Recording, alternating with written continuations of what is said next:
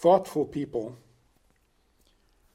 intelligent people, have been fascinated, intrigued by the question of how did the world begin? Scientists, philosophers, trying to figure out how did it all start? There are different theories, there are different beliefs. None of them are very satisfying, even the ones that are true. For example, there is this explanation of how the world began, is that the Creator has a royal part to his character. He is a king, and a king has to have subjects. Ein melech b'lo am. There is no king without a people. You can't be king over yourself. So in order to be a king, God created the world. So it all began with this royal or sovereign impulse. Another explanation is God is essentially good, the essence of goodness, and it is the nature of goodness to do good. In other words, goodness demands expression. If you're a good person, you're not content with feeling good. You want to go out and do good. So God created the world so that he could do good for his creations.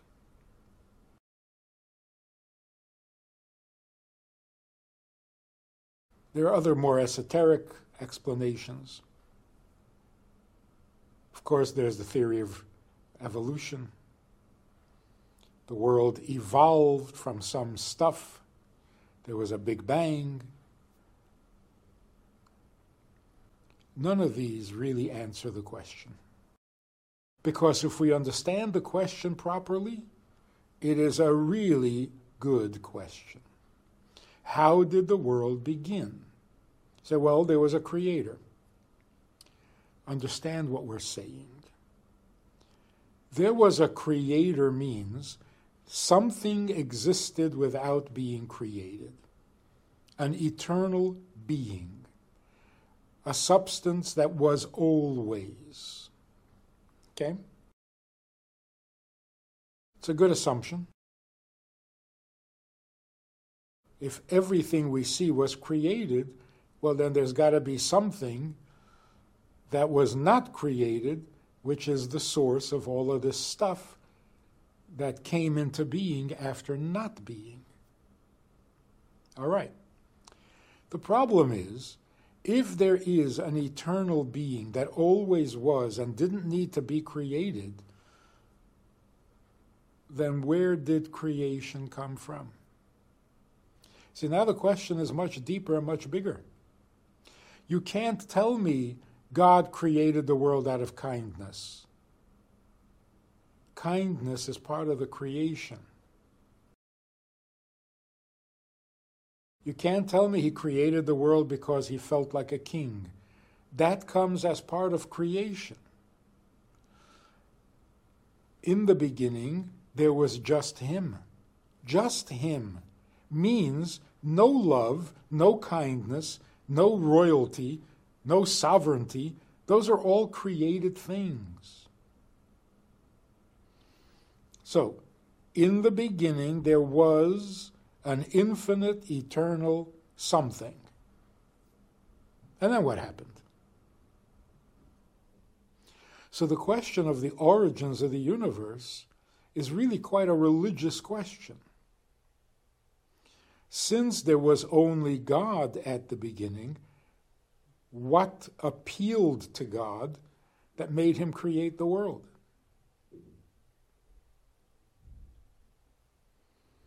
What consideration did he have that motivated creation? There was nothing, just him. Kindness is not eternal. Royalty is not eternal. And if you want to avoid the word God, and you want to say it all began in a subatomic particle, that subatomic particle always existed. It is eternal. So it exists forever, and then it explodes. Why? Not how. Why? There's only that particle.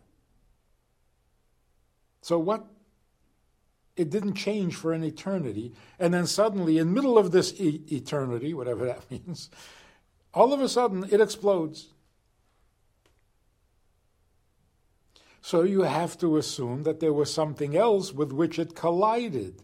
Oh, so now you have two eternal beings, which doesn't make any sense at all. Can't have two infinities. Can't have two infinities, because if there are two, it means that one ends and the other one begins. So this one has an end and this one has a beginning. They're both not infinite.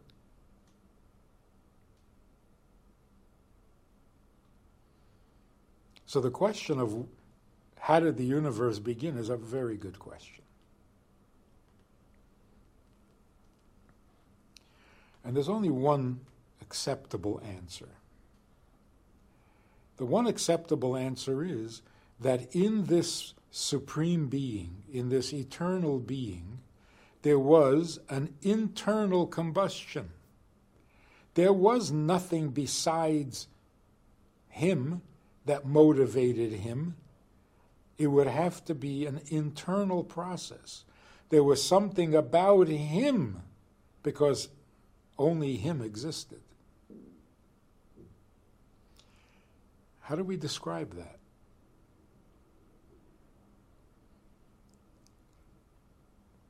So here's the important point.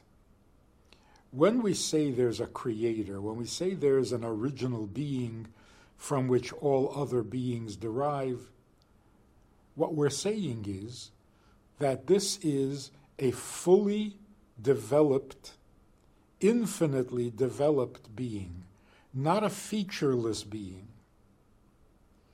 See, we assume that if you want to get back to the creator, to the original substance, you have to remove all features. There can be no features. He can't be a body, he can't have arms, legs, eyes. He can't be finite, he can't be described, he can't be limited in any way.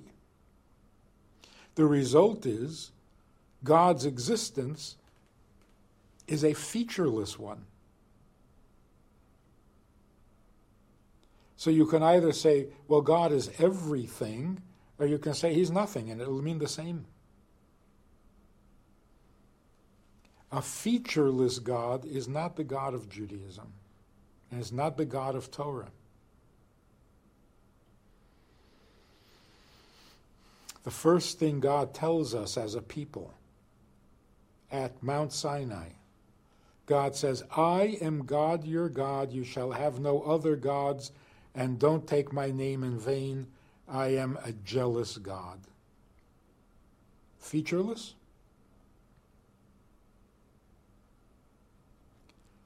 So how do we understand this?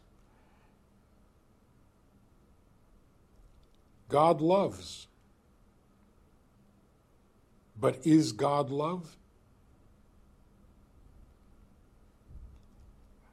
Well, if he doesn't love, then why would we love him?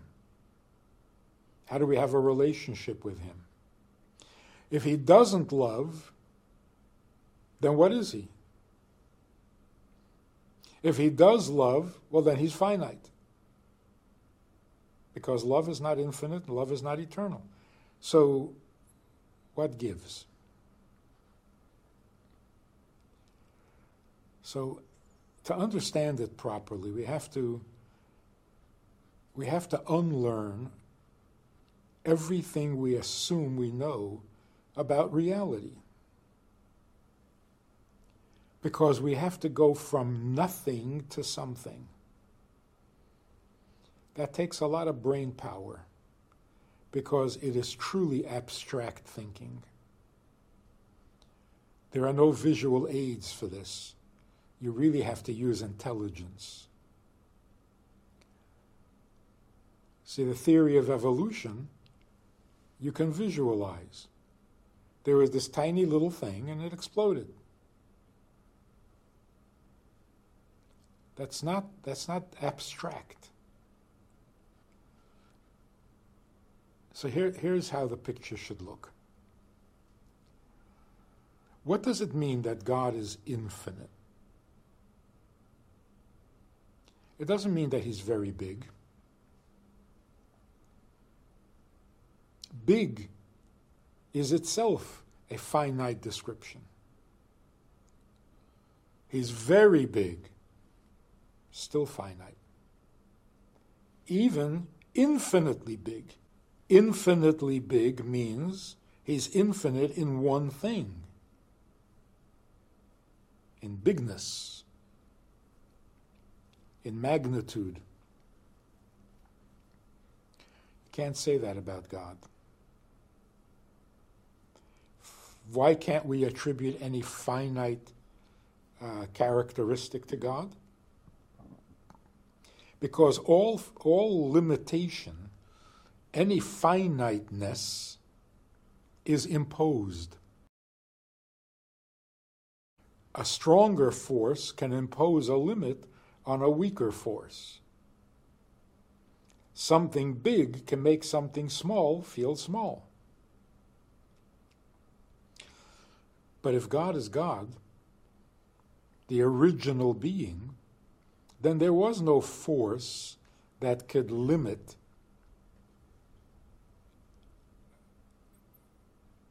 or place finite conditions on the Creator. So no limit can be attributed to the original being, because that would imply that there was a stronger original being, and we really should be talking about that, not about this. So if there is a limit on God, any limit whatsoever, I want to know who put that limit there, because whoever can limit God is even more impressive than God. Kryptonite is more impressive than Superman. So we're starting off with a being that has no limits whatsoever. And that's why you cannot say that he is a body. You can't say he has eyes or ears or hands or feet. True enough. But now let's turn it around. If God is truly without limit, and if you cannot place any limits on him, then how can you say he does not have eyes or a mouth or hands? Who would prevent him from having eyes? Who would prevent him from having a mouth? So how do we make sense of this? If he is truly infinite, then he is not physical and he doesn't have a mouth.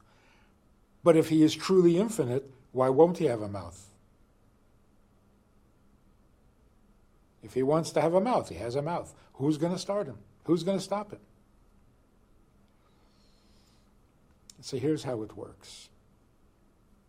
A human being has a mouth, but he's limited by it. The human being can speak only through his mouth. And he did not invent his own mouth. He didn't choose to have a mouth, and he can't not have a mouth. When we speak about God's mouth, God's speech, God said, "Let there be light," we're not talking about a mouth that he is limited by, or a mouth that dictates how he speaks and what it sounds like and so on. The opposite. It is because he is missing nothing, he has a mouth too. But that's because he's limitless, not because he's limited to a mouth or ears or eyes. So when we say God is not finite and God is not a body, we mean he's not limited by it. There's no body that dictates God's behavior. God dictates his own behavior, and if he wants to behave by using a mouth, he uses a mouth. So God does have a mouth, but not like ours. Which one is more real? His. So, how did the world begin? The world began because God is not featureless. God is all-inclusive. And that's news. That's revelation. God had to come down to Mount Sinai and give us the Torah to tell us that he is not what we think he is. Because we think he's featureless. We think he is indescribable, unknowable, and so on, and therefore not much to speak about. So God comes and gives us his Torah. And in the Torah he tells us all about himself. And he is not featureless. He prefers certain animals because they are acceptable to him as food for the human being, and other animals are not. The laws of kashrut. To him, certain days are holier than other days in his creation. And so you have Shabbat, and Yom Kippur, and Rosh Hashanah, and all the other holidays. So God is not featureless. Not because he is limited by those things, but because he is free to be those things if he so chooses. It's all volitional. So what is it that made God create the world? What is it that made God create the world? There was no it. What about the world was so appealing that God wanted to create it? Absolutely nothing. There was no world to be appealing. There was nothing. There was only him. Therefore, his motivation for creating the world has to be himself, because that's all there was. He himself motivated himself to create the world. Internal combustion. The best word that we can find to describe this is desire, passion. God has a passion for the creation that he produced. Why do we use the word passion? Because on the one hand, we know what passion is. On the other hand, we have no idea where it comes from. Why do we have certain passions? We don't know. Not that we can't figure it out. There is no why to a passion. Meaning, passion is essentially you. Not something you acquire, not something you learn, not something you inherit. So it's neither nature or nurture. It is essential to the person, to the being. And so when we want to say what motivated God to create the world, what we're trying to say is he motivated himself. Not the world appealed to him. He desires the world. There's something about him that makes the world exist, not something about the world that makes it exist. And that's why we can transcend the world. We can transcend nature. We don't have to live by the dictates of nature. Because nature is not the reality. The reality is the desire that God has for nature. But the desire comes from Him, not from nature. And that's why before nature existed, God already had a desire for it. And that's what it means. Not by bread alone does man live, but by the word of God. Meaning, the word of God in the bread is what gives life, not the bread itself. What is the word of God that gives life, that is in the bread? The word of God with which He created the bread. Meaning the word that expresses His desire. That's where life comes from.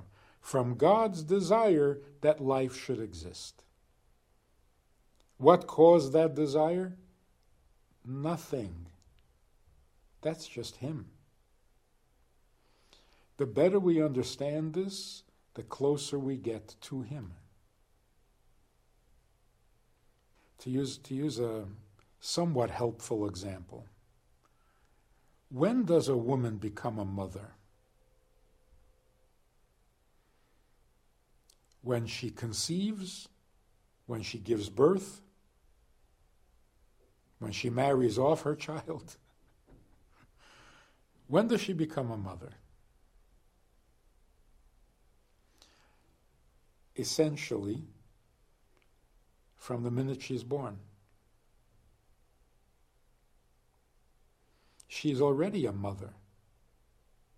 Now you just have to find a child. A mother is a mother before there's a child. A mother loves her child before there's a child. There's something about a woman that makes her a mother, not the child.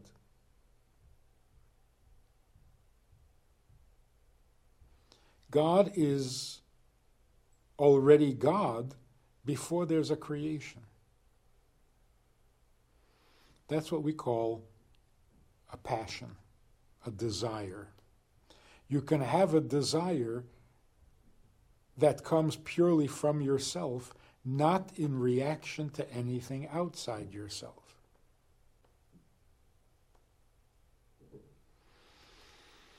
That's why the theory of evolution cannot work. You cannot have a physical object, no matter how tiny, no matter how awesome, no matter how powerful.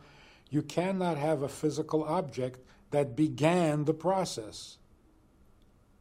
Because a physical object does not have a passion. There's no internal combustion.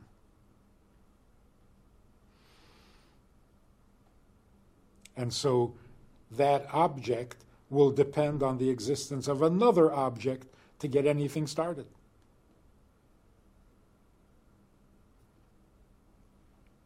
So when we say God created the world, what we mean is there is a being who has a will of his own, a desire of his own, a passion of his own, and it is that passion that creates the world. When he creates the world, he created love, and he created kindness, and he created compassion. Those are all created entities. So he used kindness to design the world. He used justice to give the world some structure, some backbone. These are all tools. So is he kind? Yes. Does kindness dictate his behavior? No. The only thing that dictates his behavior is himself. He is truly a free agent. We are not necessarily that way. Very hard to find something that a human being wants without external interference or influence. You happen to like this particular color. It's your favorite color. When did you decide that this should be your favorite color? You didn't decide. You can't help it. That's your favorite color. What are you going to do about it? So there's no volition there, which means this color has a certain effect on you, and therefore you're drawn to it. So it's almost like it chooses you, not you choose it. Like a child walking into a toy store, and all of a sudden he very much needs that toy which he never saw before. So where does that need coming from? Not the child. It's coming from the toy. The toy is having that effect on the child.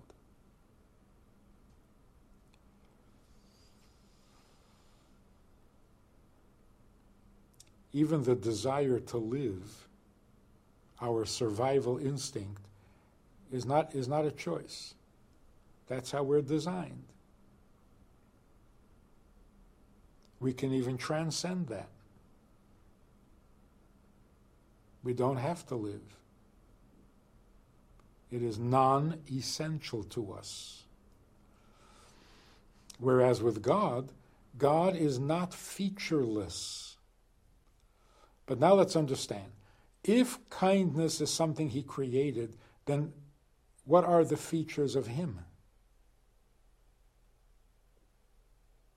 What is it that he does desire internally, essentially, absolutely? Meaning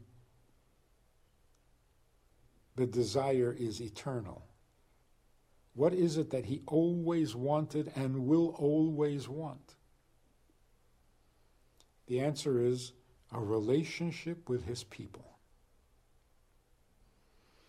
Didn't create the world for blue skies and green lawns and white picket fences. He created the world for the people living in those homes that have a lawn with a white picket fence. The essential, eternal, absolutely necessary feature of God is the desire to not be the only thing. So now we can describe God this way. God's being is exclusive. Only he exists. Nothing else exists. He's God. But this existing being that exists to the exclusion of all other beings doesn't like it and does not want to remain exclusive. And so he creates human beings with freedom of choice. Now he's not the only being. That's called a relationship.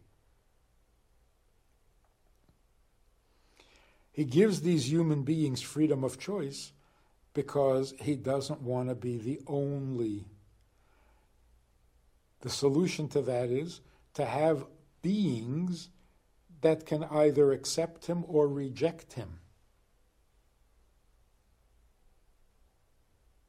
That comes from freedom of choice. So, the world began with an internal, essential passion that God has for a relationship. To have someone besides him.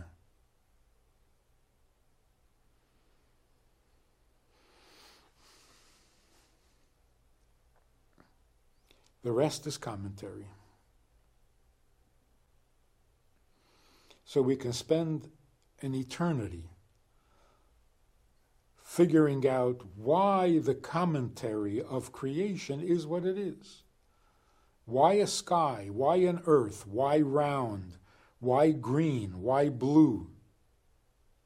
Why kindness? Why compassion? These are all stuff that God created. Why? What's it all for?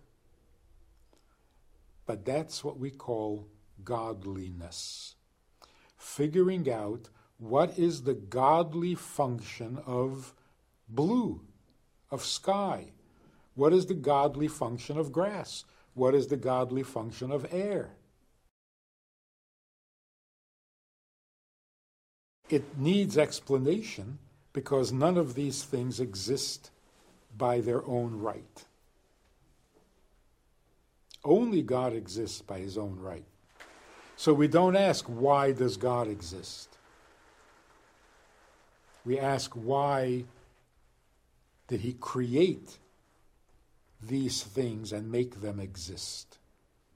Because they exist only for a purpose, not essentially. This makes the picture of God and creation a little more tangible, a little more knowable. We have a vocabulary with which to discuss creation, which takes us from nothingness to everythingness. That is brilliance. That's what we need real intelligence for. Where do we find this in the Torah? We find it in the teachings of Hasidus. Came late in history because it is the final unfolding of the petals of Torah that unfold gradually, and the closer you get to the core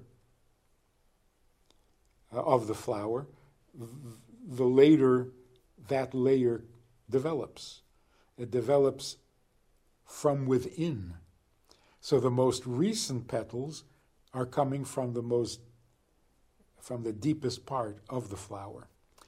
So Torah, like a flower, unfolds petal after petal, row after row, becoming more and more intimate, more and more revealing of God himself. So the first layer, the most external layer, is what is God like and what does he dislike? Not very personal, just factual. Those are the 10 Commandments. Thou shalt not.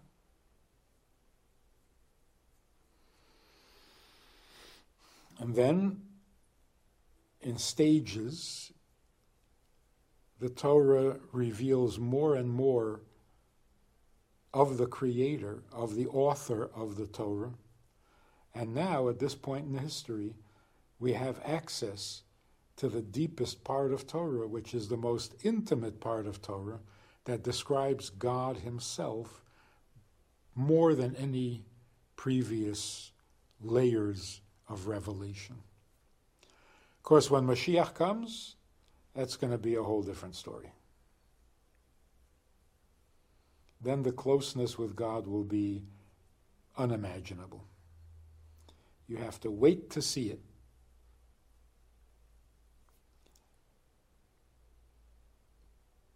So what does that do for us? Number one, it makes eternity more real. The thought of living forever, permanence, more believable, more accessible.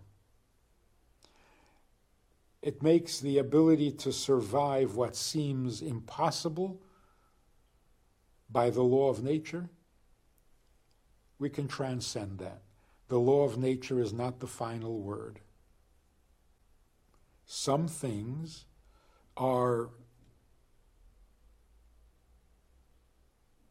essential to the Creator. They are forever. The commentary stuff, they might be temporary. So what is essential to the Creator? The relationship with his people. And his relationship with Torah. Every mitzvah in the Torah is eternal like God is eternal. So when we say God is not featureless, it means God always preferred Shabbos. God always preferred the mitzvah. It's not like God created the world. There are many people in this world. Some people are poor, some people are rich. So God commands the rich to give charity to the poor. No, the commandment didn't come in response to creation. Creation was designed to match the mitzvah. So because God always wanted charity, tzedakah, that's why he created some people rich, some people poor. Because God always wanted Shabbos, that's why he created the world in the 6 days and gave Shabbos its prominence. So the world is created according to the mitzvah. The mitzvah is not in response to the world. And that's why as God is eternal, the Torah is eternal. It always was and it always will be. When did we know about it? When did we learn about it? When was it handed over to us? 3,333 years ago at Mount Sinai. But what was handed over to us? That which is essential to God. It is as eternal as God. It is as infinite as God. But human beings are privileged, gifted with the ability to tap into that which is eternal and infinite by doing the mitzvah. It's obvious that this needs more explanation, more detail, and so on. 7 generations of Chabad Rebbes added, explained, elucidated, until it became a really knowable study. So yes, there is much more to study, there's much more to know. But that's basically the outline. That is the story of creation. Shalom Aleichem. How are you? You know, I do a lot of talking, a lot of Zooming, many classes, many subjects. But that's all formal stuff.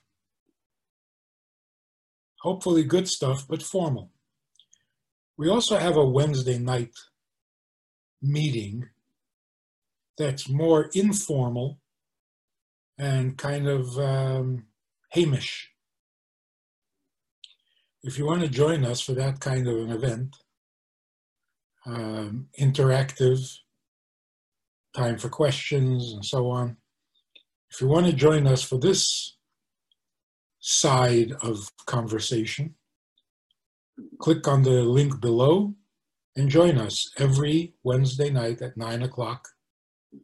Well, maybe not every Wednesday night, but we try to make it every Wednesday night at 9 o'clock, a more informal chat, which can be more enjoyable at times than the formal stuff. So check it out. Click on the link and join us. Try it. You'll like it.